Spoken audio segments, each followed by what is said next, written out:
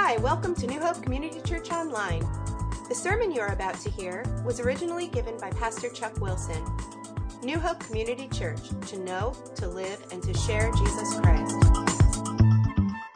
The title for today is Responding to God's Call. Responding to God's Call, 1 Kings 19:19-21. And I was thinking about responding to God's call, and I was thinking, it reminded me of my mom. Because my mom had a certain voice that we knew we had to respond to. You know, my dad, any voice you had to respond to my dad. You know, milking hose, you know, the old days. But anyway, but my mom had a certain voice. She was real laid back, but when she had a certain voice, we knew we had to jump. And the one area that I remember it the most was, we would all try to sleep in as long as possible. When we were teenagers, we tried to sleep in as long as possible. My Billy was driving into school. And so we would all want to sleep as long as possible, then get ready for school and get out the door quickly. But we only had one shower in the house. So the first one, we would play this game. How long can I wait, but also still get a shower? And most of it didn't matter, but the ones who had to go out, like we took turns going out to the barn, you know, the three boys, not the girls. The three boys would do chores in the morning out at the barn. So if you did that, you really had to get a shower, right? And, you should have. But anyway, the one shower, so the first one in though was King of the Mountain. You know, they could stay in, and it was freezing cold, you know, where we were from, you know, snow, Niagara Falls area. And so we just didn't want to get out of that shower to go out in the snow. And so whoever got in first was King of the Mountain, and it was usually Billy. Somehow Billy my oldest brother, used to get in that shower first. And we'd be like, come on, Bill, get out. We need a shower. I had to do chores today. Bill, come on, get out. And he would not get out. Oh, this just feels so good. At least I'm going to smell okay going to school today. But no effect. But then my mom would come in, and she'd get up early and go out and feed the little calves, and then she'd come in, and I'd be, Mom, Billy won't get out of the shower. I got to get a shower. I'm going to miss getting to school on time. And so my mom would go in, and she'd make Billy jump. She'd go in, and she had this angry voice. She'd go, Billy, get out of that shower right now. You know, and he would jump out of that shower, and I'd be like, finally, Billy, you know, and he'd get out, you know. But that was great, but sometimes my mom didn't always come in on time. Something would, you know, she'd be out there longer. And so I could not get Billy out of the shower. So I finally figured out I could imitate my mom's voice. And so I'd be, Billy, come on, get out. I got to get a shower. Ha, too bad. You're going to go to school stinky today, you know, all that stuff. So I finally figured out, Billy, get out of that shower right now. And he went, I'll never forget the first time I did it. He came running through the curtain, you know, soap still in his hair, you know, coming out, you know, and he got out. And I was like, you know, this is great. You know, I can get him out whenever I need to. And it did. Anytime it would work. But then it was great till Billy figured out what I was doing, and he figured out he could do my mom's voice even better. And we terrorized each other from then on. We just never knew. But when my mom, you know, Billy, Chucky, get out of that shower, we knew to move. Now, God also has a voice, an urgent voice.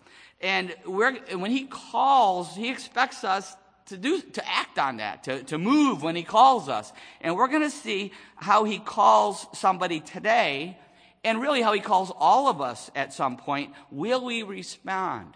Will we jump when God calls us to obey him, to repent of something, to turn back from something, to go somewhere he's calling us to go? Will we jump when he calls us to do that?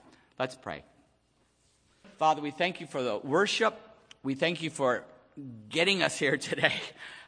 This new year, I know so many of us, all of us really, have been through trials this past year. And by your mercy and grace, we've gotten through this past year. Lord, I just pray for extra mercy, extra grace now as we look at your word and as we prepare for communion, that this communion would just be a real time of closeness with you that would bring us through every challenge that we face and grow, and we would grow as we persevere. And I pray that if any one of us is not obeying your call in any area of our life, we pray that we would be deeply convicted by your word today. In Jesus' name. Amen.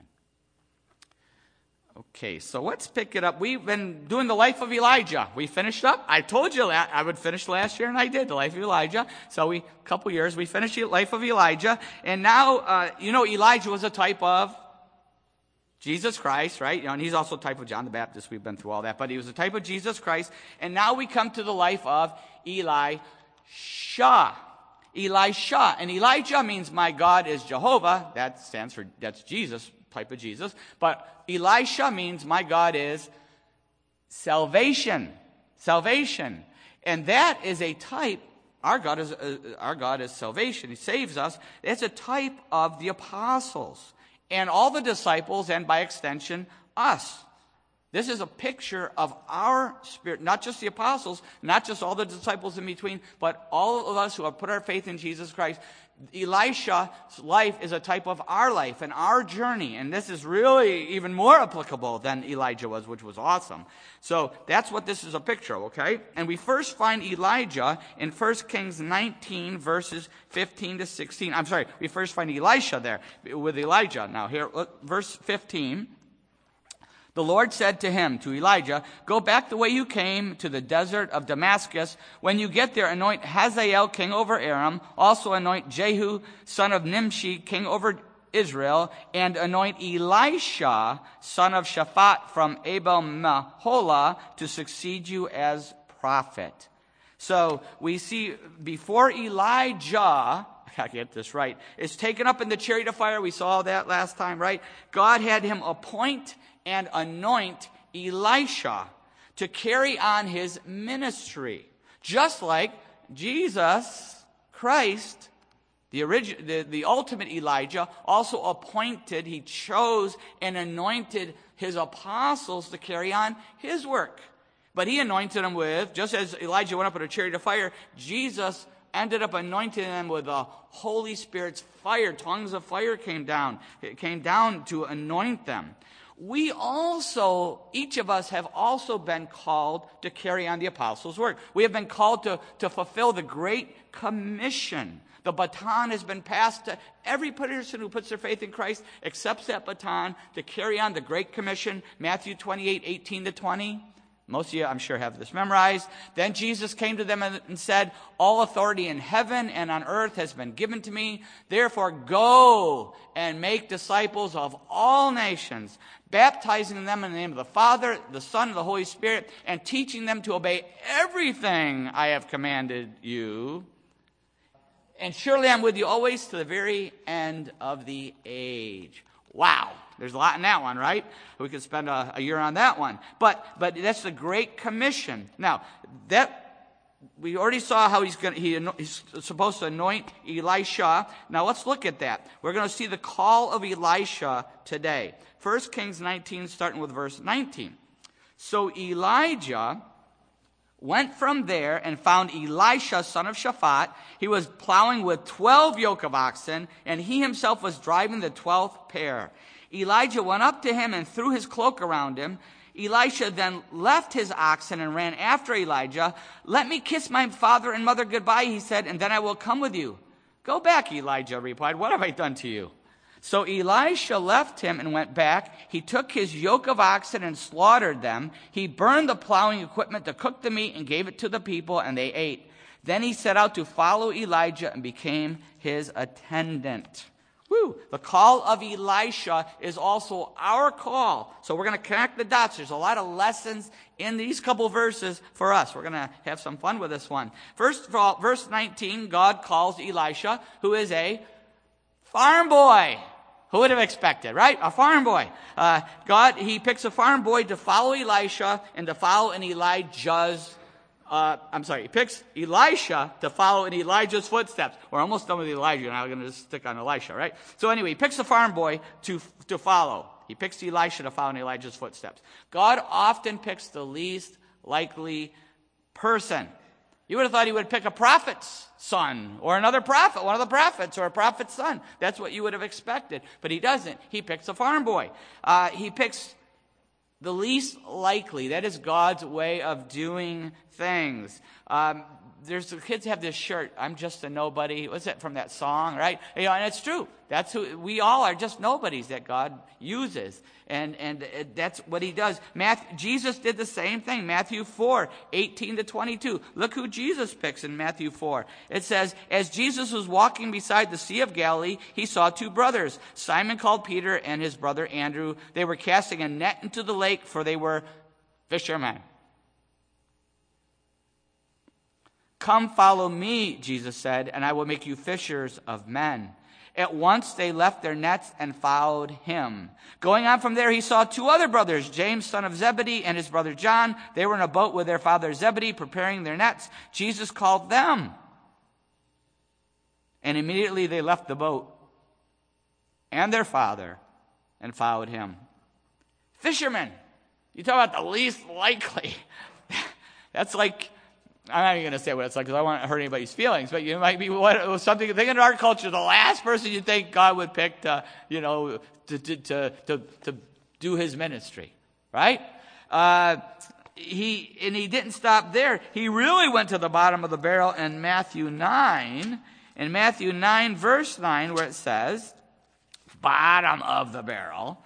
As Jesus went on from there, he saw a man named Matthew sitting at the tax collector's booth. "Follow me," he told him, and Matthew got up and followed him. Tax collectors were like the worst of the worst. Everybody hated them. Way worse than today. They hated them. They were crooks. They were thieves. They were, pilferers. They were the worst. And that's who but look when he called them. While Matthew was collecting taxes. While the fishermen were fishing. Talk about stink, stank, stunk, right? That's when he called them. He called them, and they left right there. The same with Elisha. Elisha was called while he was plowing with a yoke of ox. That's a pair of oxen. And they had this wooden yoke. We used to have them laying around the farm when I was a kid. We used to play with them. These big wooden things that would go on the ox. And then it would pull this little plow. And while he was doing that, while he was plowing, that's when God called Elisha. And you may not know it because a lot of you never followed ox around, but it was stinky business. He smelled like an ox too. And he smelled like a lot more than the ox. I can tell you exactly what he smelled like because cows do two things in their life, really. Eat and poop. All right? They eat and poop. And that's all they do. And so by following these ox all around the field, I'm going to tell you what he was walking in the whole time. Because that's what they do. They're constantly letting loose all day long. And cows they're not horses, they drop those nice, neat little, round things, No. Cows, it's loose. It's always loose. And sometimes it's really loose, They are the king of diarrhea, cows, And so he's walking behind his plow. I can tell you what his life was like. Because I know. We used to be, with the cows, we'd have the cows in their stalls and we'd be milking them. And in the middle was a floor and there'd be cows on both sides, their butts aimed in. And then there'd be a gutter. And then there's this, the walkway. And the whole time the cows are going to the bathroom. Now, you liked it when they went into the gutter, but most of the time they missed the gutter. They were shooting it out over the floor, and we'd have to get the scraper and scrape it into the gutter, and then we'd have to spread some calcite, which was like, kept you from slipping. We'd spread it on that spot, and that's what we spent a lot of our time doing. And I'll never forget, you had to be careful, because if they really had diarrhea. You probably didn't expect to hear this today, did you? But anyway, this is what he was living. I'm telling you, Elisha was living this life. He was walking in this stuff. I promise you. And so the one time, this happened a lot, but you had to be careful because you'd be scraping, and then if the cow had bad diarrhea again, it would shoot out again, and then you'd be trying to dodge it and scrape. And I'll never forget, I used to play tricks on my dad. I remember one time this cow had it really bad, and it was all over the floor in between, and my dad was there scraping, but he's watching close, because you never know when the bomb's coming. And I remember I went really loud, and my dad dropped the scraper. I'm running. He thought he was covered. He's looking at himself. He thought he was covered. I got you, Dad. I got you, Dad. He was glad when I left the farm. But anyway, that's what Elisha was dealing with. That was his life. Staring at a cow's butt and dodging bombs. That's what he did. That's probably why he was so ready to run after Elijah. God had prepared him, right? He's sick of dealing with all that crap. That's what we called it on the farm. That's okay. We were allowed to say that. All right. We were dealing with all that. But Elijah, in spite of that preparation, in spite of what his life was like, in spite of his low standing in a sense, it was still a big test for Elisha because he was wealthy. Even though his wealth was cows and a lot of manure, he was wealthy. 12 yoke of oxen. And he drove the 12th one. They would line up and they'd go down the line, and they must have plowed pretty quickly for back then, because it takes a long time to plow with the ox. You probably see the Amish sometimes out there doing it. 12 yoke. That's like having 12 tractors. That's what that's like. It's a big deal to have. He was wealthy. It had to be a tough test. He was giving up a lucrative career. He was giving up a comfortable life. He was leaving his family, probably the biggest test out of all. 1 Kings 19:20.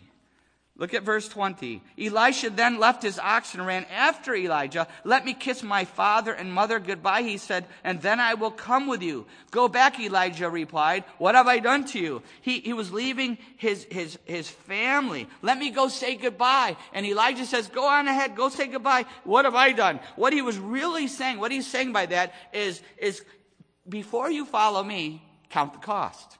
Go ahead. Go say goodbye. What have I done? You know, he knew what he had done, but he was really saying to him, count the cost. And Jesus calls us to do the same thing. When we decide when we obey God's call, we decide to follow him, he says, count the cost of discipleship. Because a lot of people say, I believe in Jesus. I want to take my ticket to heaven. But then Jesus says, count the cost. Will you obey the word? If you love me, obey what I command, he says. Will you obey the word? That's the test. That's the test. He says, count the cost of discipleship. In fact, in Luke 14, and we've looked at this before, Luke 14, verse 26, listen to what it says. I'll read verse 25. Large crowds were traveling with Jesus. Large crowds. Turning to them, he said, now here we go, verse 26. If anyone comes to me and does not hate his father and mother, his wife and children, his brothers and sisters, yes, even his own life, he cannot be my disciple. Now, you know, it doesn't really mean hate them. There's another parallel passage where he says, anybody who loves them more than me is not worthy of me. So he's saying, and by saying hate, he says, you cannot love them more than me. You have to be willing to go. Verse 27, and anyone who does not carry his cross and follow me cannot be my disciple. Suppose one of you wants to build a tower. Will you not first sit down and estimate the cost? Some of your versions says, count the cost. Estimate the cost to see if he has enough money to complete it. Verse 33, in the same way, any of you does not give up everything he has cannot be my disciple. Counting the cost. Elijah said to Elisha, count the cost. Go say goodbye. Count the cost. Following Jesus, following our Elijah, Jesus Christ, will cost us. It will cost us our family.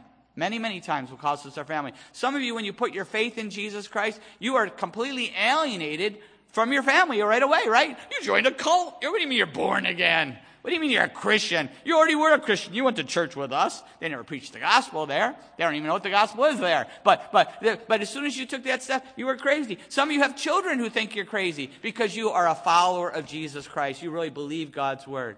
And that's what happens. It does cost us family many, many times. Or if we go into ministry, it can cost. Or if we go into missions and we travel around the world, it can cost us family not be able to see them the same amount of time. It costs us family. It costs us things, just like Elijah. It also costs us comfort. Comfort.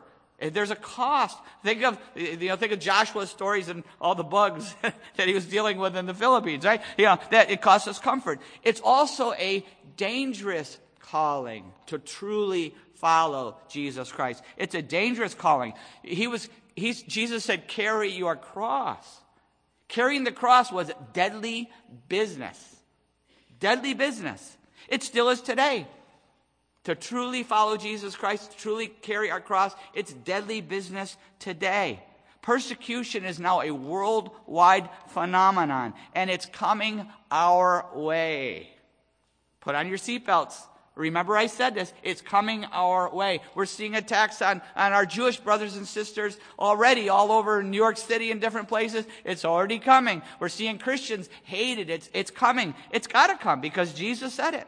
Matthew 24:9, warning about the end times, Jesus said, then you will be handed over to be persecuted and put to death, and you will be hated by all nations because of me. How many nations? All nations. Guess what? We live in the United States here. That's part of all nations. He didn't say all nations except the United States.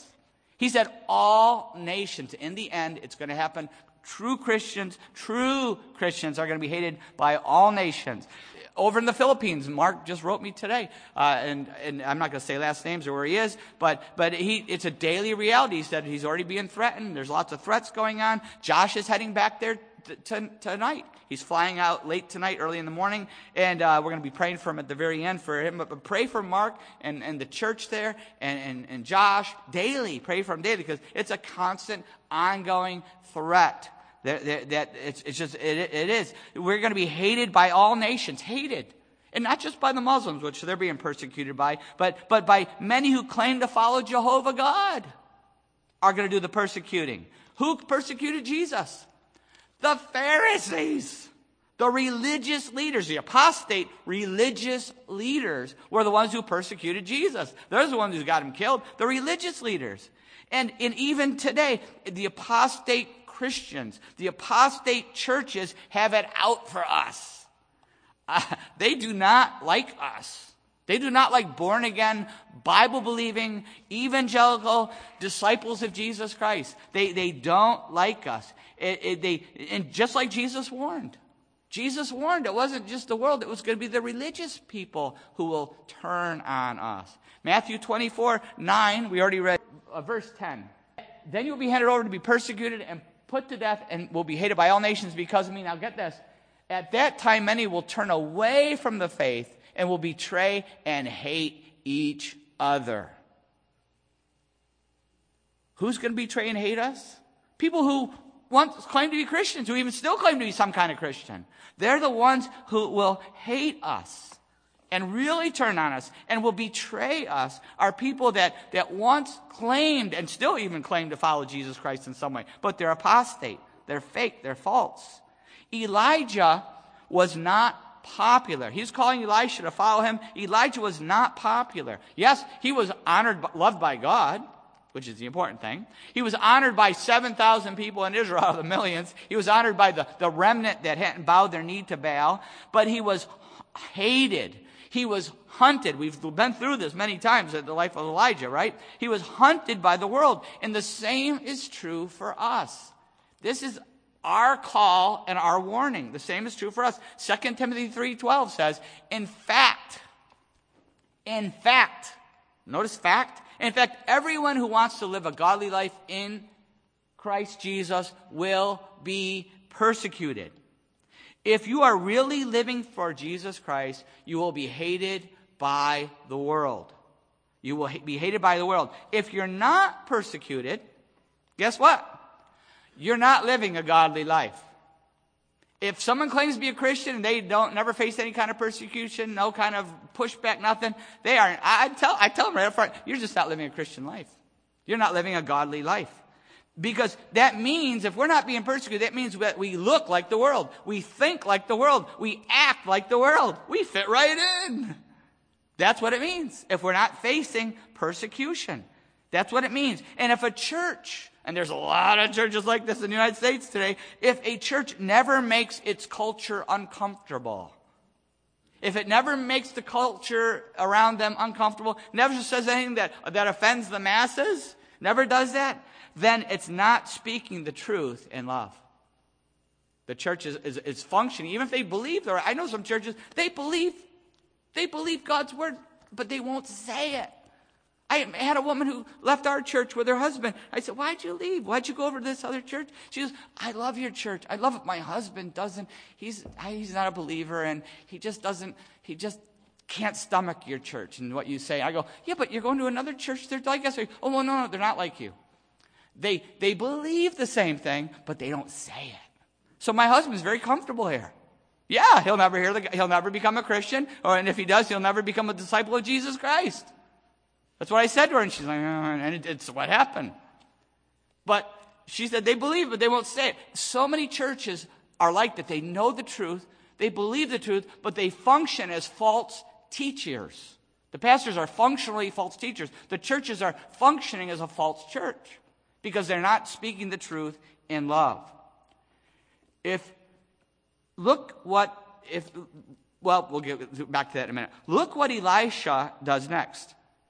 1 Kings 19:21. This is great. This has a lot to say to us. Verse 21, so Elisha left him and went back. He took his yoke of oxen and slaughtered them. He burned the plowing equipment to cook the meat and gave it to the people, and they ate. Then he set out to follow Elijah and became his attendant. What is he doing? It's called burning your bridges. He's burning his bridges. He's completely, he kills and cooks his cows, right? There is no turning back. Don't save my job for me. It's gone, right? He burned it. He killed it. There's no coming back to his old life. Don't save my job. And then he gives a farewell feast for his family, right? He gives a farewell, friends and family. He gives a farewell feast. And this is really goodbye.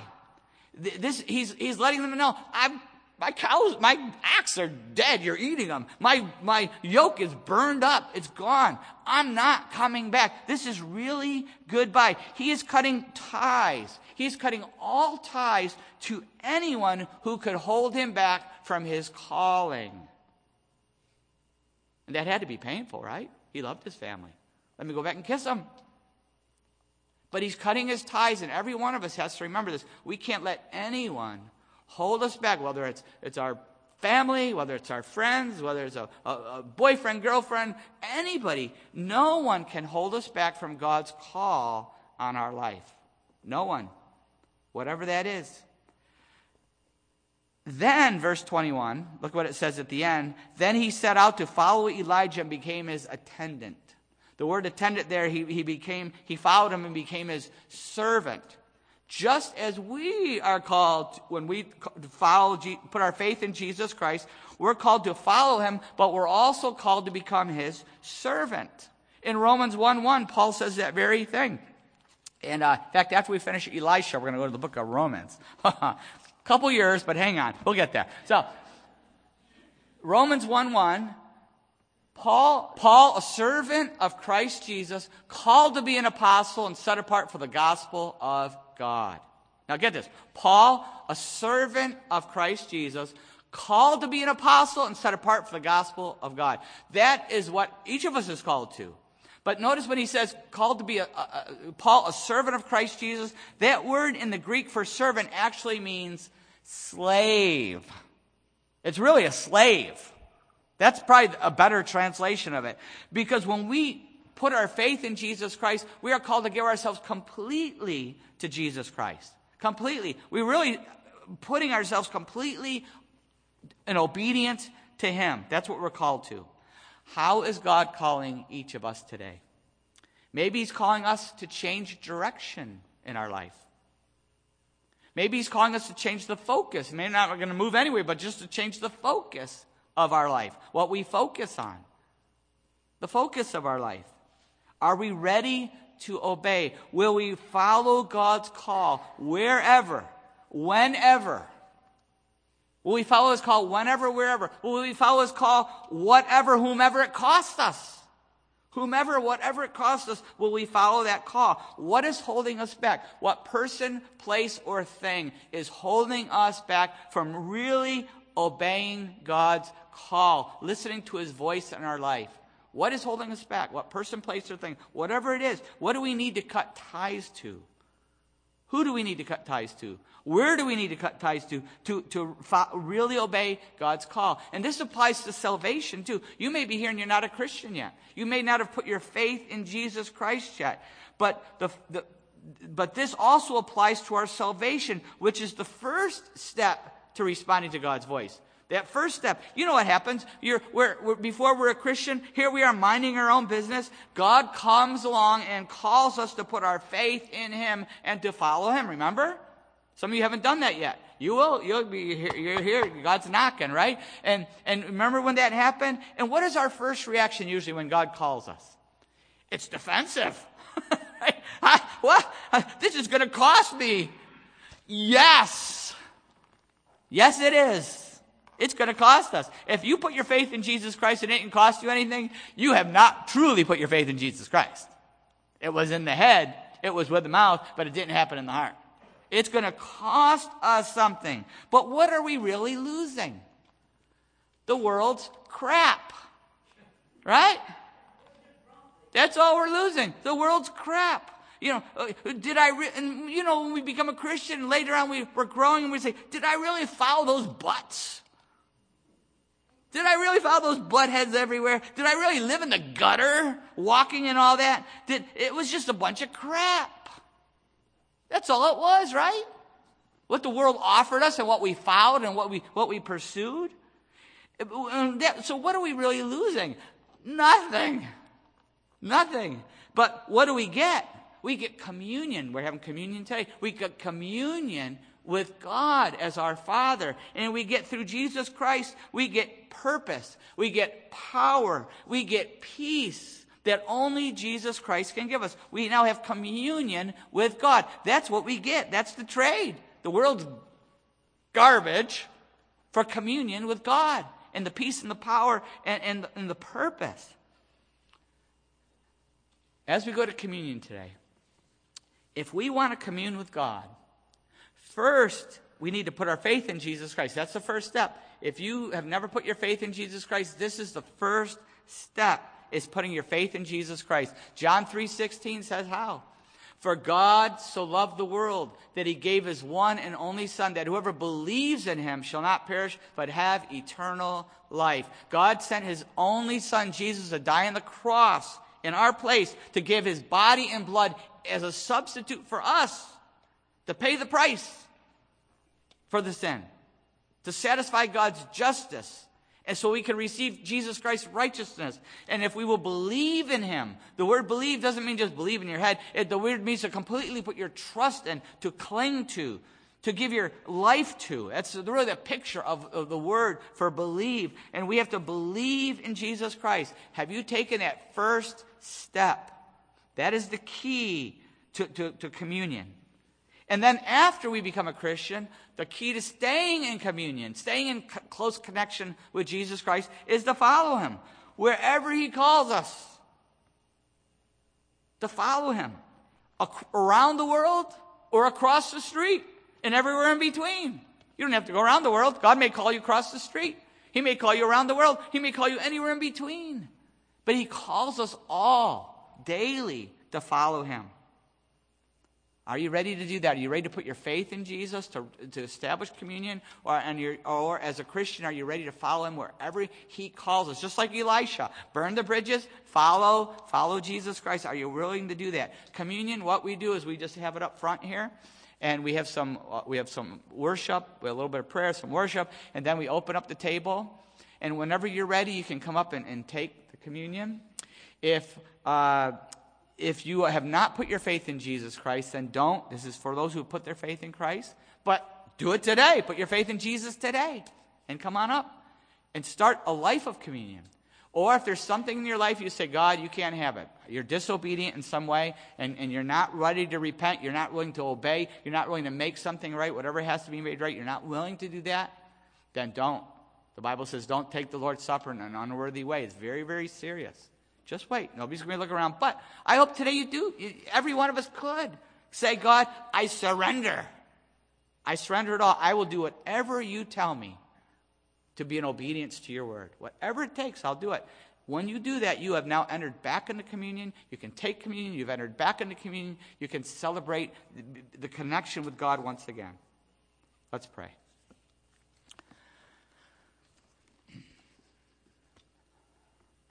As we go to this time of prayer, how is God speaking to us? How has his word convicted us? How is the Holy Spirit speaking to our heart and our life?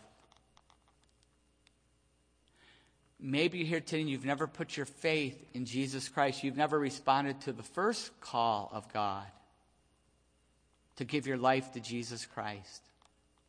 But today can be that day. You can start off this year, 2020, with a brand new life, a life of power and peace and purpose in Jesus Christ.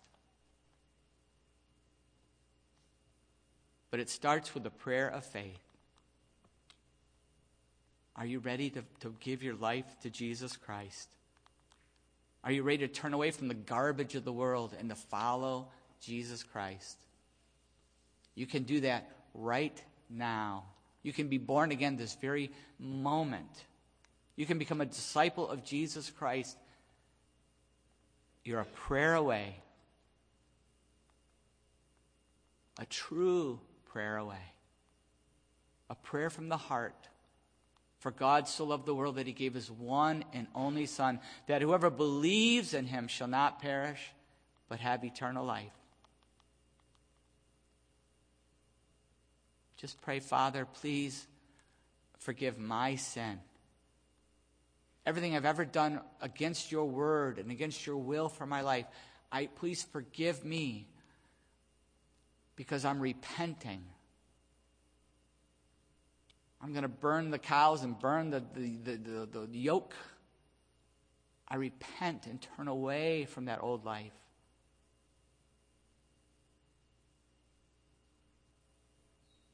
I put my faith in Jesus.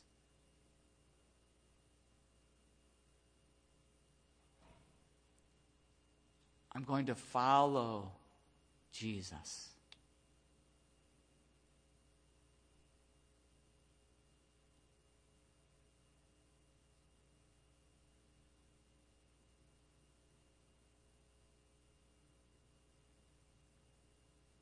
If you have prayed that prayer of faith, your life will never be the same. You will never forget this day, January 5th, 2020, because your life will never be the same. The Holy Spirit is now in you. You've been now anointed with the Holy Spirit. He lives in you, the Spirit of Jesus Christ. And you will never be the same. You have a new life ahead of you here on earth and for eternity in heaven with God someday. And if you have prayed that prayer of faith, I want to encourage you to let somebody know. Tell me, fill out the card, tell a family member, friend. Let somebody know today so that we can encourage you and be excited for you, thrilled for you. You now can commune with God anytime. Anywhere. You can talk to him anytime. For those of us who already put our faith in Jesus, we know we entered into communion with Jesus, but maybe the Holy Spirit is convicting us through his word today of something in our life that we're not following Jesus' voice. There's something that God is calling us to give up. Person, place, or thing, or he's calling us to take a very important step of faith, or to refocus our life. Will we surrender to that so that we can have a close communion? Knowing that whatever he's calling us to give up is nothing compared to the adventure he has us on and the purpose he has us on now. Father, I pray that your Holy Spirit would move and each one of us would be in a deep connection with you, a deep communion with you by following wherever you call us, knowing that that's where life is going to be awesome. That's where it's going to be the best. That's where eternity is found. Pray that in Jesus' name.